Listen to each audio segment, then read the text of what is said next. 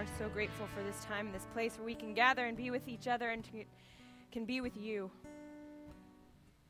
God, we do ask that you give us Jesus every day, and especially now. Give us yourself. Give us the Messiah. Give us our Savior. Give us your Holy Spirit. As we read these words, God, give us life. Give us hope. Give us strength and courage to be your people in this world. God, I pray that the words of my mouth and the meditations of all of our hearts, God, I pray that they are acceptable to you. For you are our rock and you are our Redeemer, and we love you so much. It's in the name of your Son and by the power of your Holy Spirit that we pray. Amen. All right. So we are going to pick up where we left off, which is in the book of Acts. I flail a little bit, so I'm just going to move this back a bit. Acts is a terrific story. It's the second part of the story that began in the Gospel of Luke. So it's the same author, and the same issues and the same concerns that author had kind of carry over into this book of Acts. Acts is essentially the story of the early church. The disciples and the apostles who were with Jesus during his life, who witnessed his death, who were so confused by it, and then recognized and encountered and knew the living Christ, the resurrected Christ. Those same people, Christ said to, okay, you now go and spread my message, spread my mission throughout the entire world. And so that is this story. That is what they did. And we've read so many different things along the way. I don't want to, bore you by going over them all again. But if you have a chance, read it from the beginning if you haven't yet. And the cool thing is, Ray is our little sound guy back there. He is recording all of these lectures and whatever they are, lessons, ramblings, disjointed thoughts, all of those things. And they're going to be available online. So if you miss one of these, you can always go online, and it'll be a podcast on iTunes, and you can download them and kind of catch back up if you want to. But anyway, if you don't, that's fine. Just go back and read Acts at some point from the beginning, because it's the story of the early church, and it talks about all the tension that the early church faced, how they had to deal with growing kind of internally, how they got pressure from the outside. Jews would persecute them because they didn't understand. The Jews thought they were corrupting the message of the Jewish people and what God had done to the nation of Israel and what God had promised. These Jews thought the Christians were, totally messing that up, and that caused a lot of tension. But then it started with Jews. The Christian church started from the Jewish faith, and then all of a sudden these non-Jews started entering in, and so that caused a lot of tension, because how do we have, Jews living with non-Jews, and when all of our rules are different and all of our expectations are different, and they eat things with blood in it, and that's disgusting. And so they struggled with how to develop as the church, as one body, one community of believers who believed that Jesus Christ was the Savior, the Messiah, the one that God had promised to the Israelite people who would save the world from their sins, from themselves, and reconcile them back to God. That is who the Christians believed that Jesus was. And everybody who believed that also joined in this Christian community. And so we have the story of great apostles and teachers of the faith, folks who became the first martyrs, who were killed because of what they believed, because they believed in Christ. And then we have folks that traveled around and started preaching and spreading the good news. So it wasn't just in Jerusalem any longer. It now spread into areas like cities kind of far and wide. And we've been following specifically this person named Paul, who really is a very famous early Christian missionary, because we have from Paul our letters that he wrote to the different churches in the different towns where he established these communities. And so that is what makes up the rest of the Bible pretty much. There's a couple of letters from some other folks, but essentially the rest of the Bible is made up of letters, most of them from the person Paul that we are reading about now in the book of Acts. And so this story of Paul is that he kind of started off as a Jew, but then had this encounter with the risen Lord, with the risen Christ, and he became a Christian, a follower of Christ, and he started preaching and teaching and going all sorts of crazy places. And so kind of halfway through the book of Acts, the story kind of totally switches from like the church in Jerusalem and what's happening there to following Paul and all of his journeys and all of his missions that he encountered. And it kind of talks about who he traveled with and what they did and where they went and all those things. So we're kind of right in the middle of one of these stories. We're in the middle of chapter 16. We didn't start last week, but we talked last week, starting in chapter 16, about a very specific story, how Paul and his partner Silas encounter a slave girl who can prophesy, kind of tell the future, and she had owners that made a lot of money off of her. And they, saved her. They cast this demon out of her that allowed her to do this. And then the owners got really, really pissed because all of a sudden their means of making a bunch of money went away. And so they threw them in jail kind of on false charges. And so they threw these guys in jail. And we kind of read the story, but I didn't have the chance to kind of go through and explain it all. So we'll pick right up at verse 25. I think that's where I left off last week. Verse 25, they're in prison. Okay, they've been beaten, flogged. That's important to remember. They've been beaten. They've been bound and chained. They've been put in the deepest, darkest dungeon. They're in prison. And we'll pick up in verse 25. About midnight, Paul and Silas were praying and singing hymns to God, and the prisoners were listening to them. Now suddenly there was an earthquake, so violent that the foundations of the prison were shaken, and immediately, all of the doors were opened, and everyone's chains were unfastened. Now when the jailer woke up, the person who ran the jail woke up and saw that the prison doors were wide open. He drew his sword and was about to kill himself, since he supposed that the prisoners had escaped. But Paul shouted in a loud voice, "Do not harm yourself. Look, we're all here."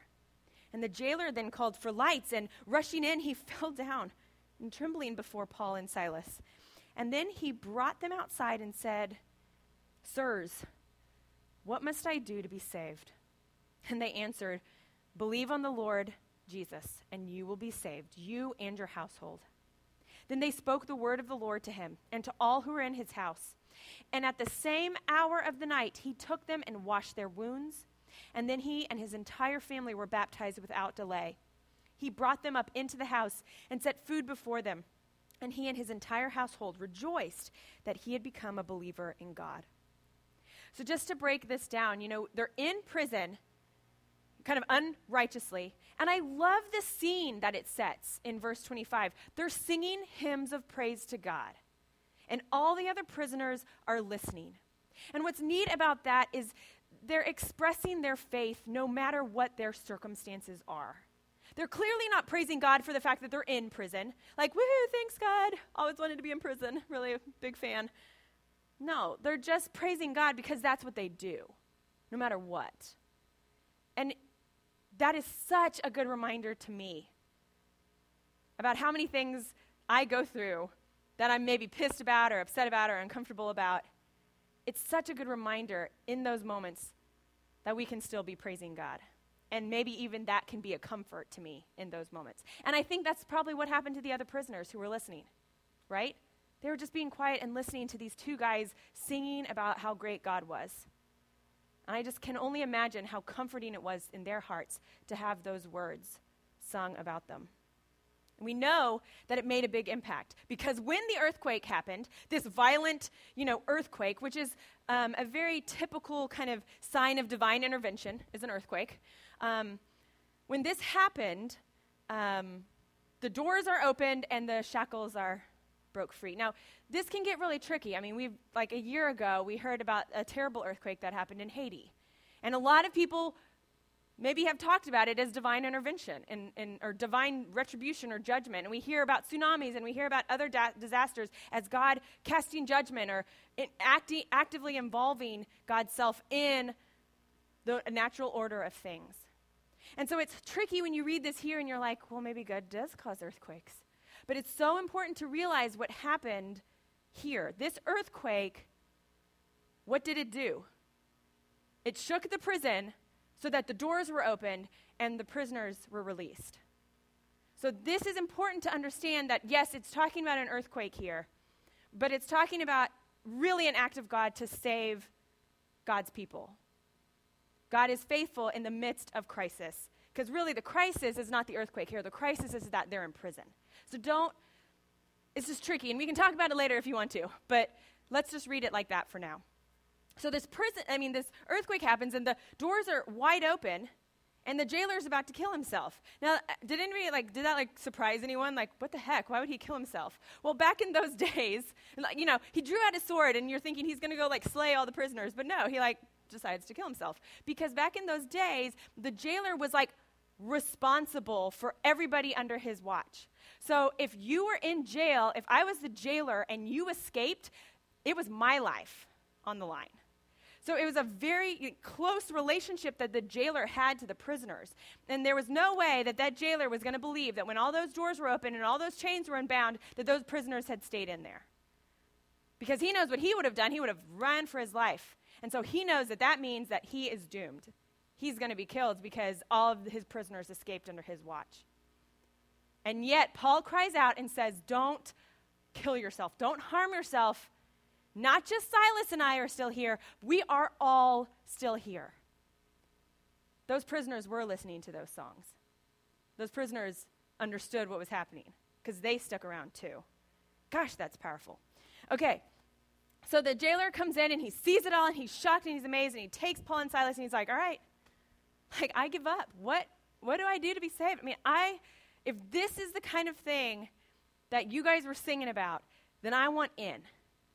And I think it's really important here to recognize that this is a question that I think this author wants all of us to think about. What do we got to do to be saved? Now, before you get all high and mighty and say, oh, no, well, it's God that saves and we can't do anything to merit our own salvation, that's true. So this is really a question that presupposes God's saving action. God has already done the saving, but what do we have to do? What's our response? What does our response need to be? How do we become a part of this?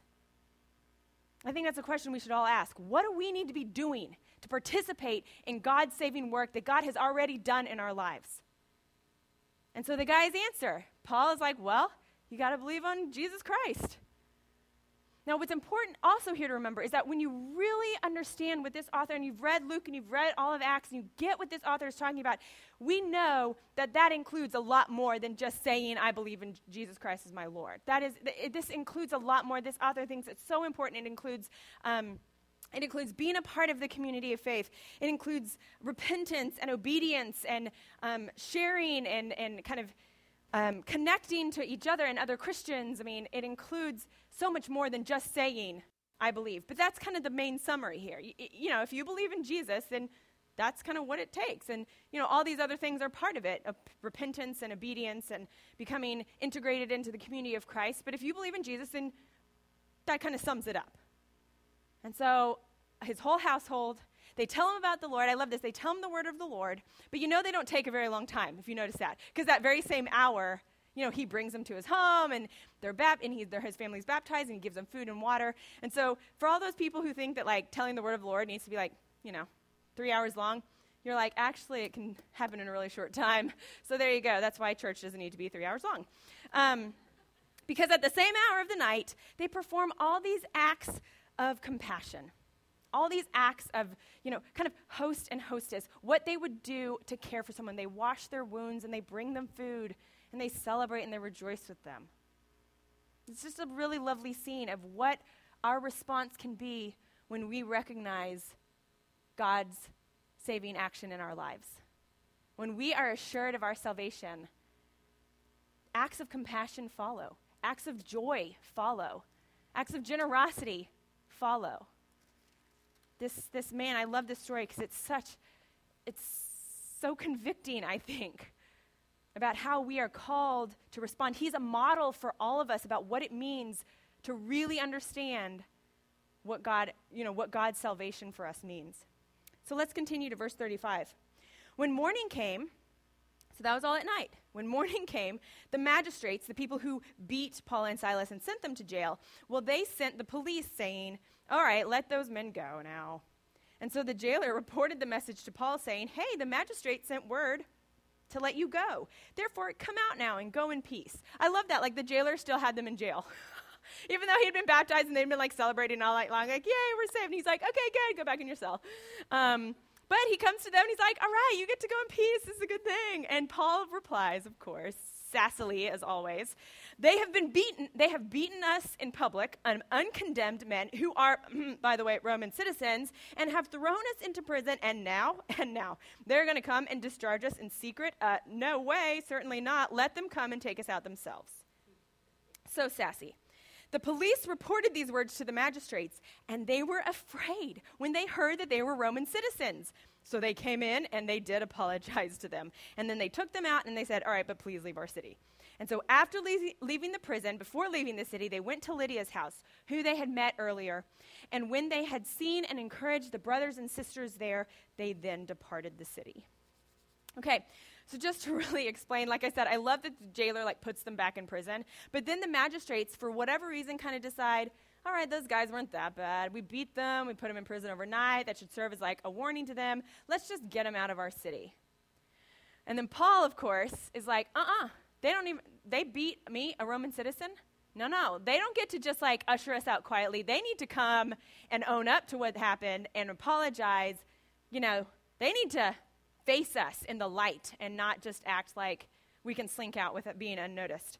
And of course, when the magistrates realize that the Roman citizens, they become afraid because it's actually illegal to beat someone in Rome if they're a citizen.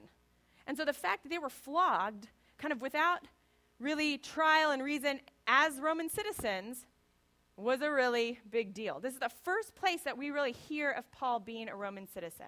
We have that kind of confirmed. And so that is why the magistrates got afraid, and that's why they did come and apologize, and then were like, okay, but now please will you leave our city? They go back to to Lydia, which is the host. She hosted them when they first got to the city, and what we recognize is that quickly her home became a gathering place for the community. Again, this is home churches was where it was at when the church started. That is how they did church, was wealthy or affluent people, high-level people would open their homes and not only host missionaries, but they would then host the community that gathered around those missionaries. And that was absolutely the beginning of what we now know as the church. And it happened in people's homes, and this is an example. It became a true gathering place for the believers. And so they met and encouraged them there, and then they departed. All right, chapter 17. After Paul and Silas had passed through Amphipolis and Apollonia, they came to Thessalonica, where there was a synagogue of the Jews. And Paul went in, as was his custom, and on 3 different Sabbath days, he argued with them from the scriptures, explaining and proving that it was actually necessary for the Messiah to suffer and then to rise from the dead, and saying, this is the Messiah, Jesus, whom I'm proclaiming to you. And some of them were persuaded and joined Paul and Silas, as did a great many of the devout Greeks and, not a few of the leading women. But the Jews became jealous. And with the help of some ruffians in the marketplaces, they formed a mob and set the city in an uproar. While they were searching for Paul and Silas to bring them out to the assembly, they attacked Jason's house. And when they could not find them there, they dragged Jason and some believers before the city authorities, shouting, these people who have been turning the world upside down have come here also, and Jason has entertained them as guests. They are all acting contrary to the decrees of the emperor and saying that there is another king named Jesus. Not like another king who's also named Jesus, just another king who happens to be named Jesus. The people and the city officials were disturbed when they heard this, and after they had taken bail from Jason and the others, they let them go. So what's happened here is that Paul and Silas are continuing their journey. Remember, they go from place to place to place, preaching the good news, telling them about Jesus, and they always start in the synagogues. So they pass through these 2 towns that I really don't want to try to pronounce again. And we kind of assume that it's because there really are no Greek synagogues there, because when they get to Thessalonica, there is a Greek synagogue. That's like an oxymoron. A Jewish synagogue. When they get to Thessalonica, there is a Jewish synagogue. And as is Paul's custom, which if you've read previously you've seen he does every single place he goes. Starts for the synagogue, and that's where he starts preaching, and he starts teaching. And remember, not only is he just telling the word of God from his own point of view, he's going to the scriptures, he's arguing with people. I mean, it takes him at least 3 Sabbaths. In fact, if you read Paul's letter to the Thessalonians, it seems like it takes a lot longer than 3 Sabbaths. But in this story, Luke, the author, is writing, and he talks at least 3 Sabbaths that he's arguing and talking and pointing to the scripture and saying, okay, if you read this like this, you have to understand that this means this. And really what he's trying to say is God's promises have been fulfilled in Jesus. The Messiah, the Savior that God has promised us, the guy that you've been waiting for, has actually come. And it's interesting. This is where this might be just a little side note here, but it kind of fits because people always say, okay, Jesus Christ. And everybody's like, well, is Christ Jesus' last name? No. Christ is Messiah. Christ means Messiah. So really we're like Jesus Messiah. That's what we're saying when we say that. But really the way we should be thinking about it is that the Messiah is Christ. The Messiah is Jesus. Not even that Jesus is the Messiah, because the question for these Jews, for every person here, especially the Jews, was not who is this guy named Jesus? Oh, well, he's the Messiah. The question that they're asking is who is the Messiah? Who is the Christ? Because that's who they're looking for. That's who they're waiting for. And so really what Paul is saying is the Messiah the Messiah is Jesus. This guy Jesus that I'm talking to you. So that's why I love how he says that this is the Messiah, Jesus whom I'm proclaiming to you. And that's how we need to be, that's how we need to think about it, is we recognize Jesus as a human person who came, but as soon as he rose from the dead, he became the Messiah, the Savior. He was the Messiah even from the beginning. But do you get what I'm saying? You got to take the totality of what Jesus did in his life to recognize him as the Messiah. The disciples, the people who hung out with him all the time, did not recognize him as the Savior, as the Messiah, until they had encountered the risen Christ. So it's so important to recognize that Jesus is, yes, who do we know who is this Jesus guy? Yes, he's the Messiah. But where is the Messiah? Who is the Messiah? That's this Jesus guy. That's what this message is for the first people who are hearing it. Because they know about the Messiah. They just want to know who that is. And so Paul is saying it's Jesus. Okay, so he persuades people. And, a lot of the Jews, they join up. And a lot of the Greeks join up. And not a few leading women, which I kind of like how they phrase that. But it's really important also to recognize that this author recognizes the value and the presence of women all throughout Jesus' ministry. While he was here, women were a part of it. And now in the early church, women play a big, big part in it. So that's important that he mentions that. And leading women, again, like Lydia, who maybe have homes, who maybe could host, and who maybe could lead house churches. But the Jews became jealous. And we talked about last time we came across this word that it could literally also mean zealous or zealous. And you could say those are similar, but there's kind of some nice connotations with how they could be translated, with how the fact that it could be translated either way. Because if someone's zealous, they are on fire for what they know and what they believe. And we have to remember that the Jews were that. They're not just petty people who just don't like Jesus and all the Christians. They're like people who really care deeply about their faith and are on fire for the fact that these Christians are corrupting their faith. And so they're zealous about their faith. But there maybe could also be some jealousy. And I don't want to get into this, but I kind of want to mention it because it's really cool. In Romans, Paul talks about the Jews being jealous, and he talks about how that is actually the way that they can be saved. Because if they're moved to jealousy, then maybe they'll actually respond to the good news of Christ, because they're moved that God would save the Gentiles, and they're jealous of God's saving work for the non-Jews, and so they would be then moved to participate. Anyway, that's in Romans, and that's totally different, but that kind of goes in here when you read that the Jews are jealous. You kind of can't help but make that connection. Anyway, jealous or zealous, they're really fired up, and so they gather these ruffians in the marketplace, and they go and turn the city on its head. They cause an uproar throughout the whole city. So what we see here is that Jews and Greeks both believed and were persuaded and joined in, and Jews and Greeks didn't believe and caused a lot of ruckus about it. So we kind of have this tension in these different groups. And so they're searching for Paul and Silas, and they attack this guy named Jason's house. And we have never heard of Jason before, so that seems totally random. But what we can infer from this is that Jason was probably the host in that city. Jason was that home, just like Lydia's home was, where the believers would gather and where the missionaries would stay while they were preaching and teaching in the town. So they attack Jason's home, and they drag out all the people, the believers and Jason, and they bring him before the leaders, and they accuse them of all sorts of things. Now, this was because a host was held responsible for the behavior of his or her guests. So, I mean, it takes what's that thing where okay, if one of you tripped in the church, we'd be held liable? Liability laws, okay?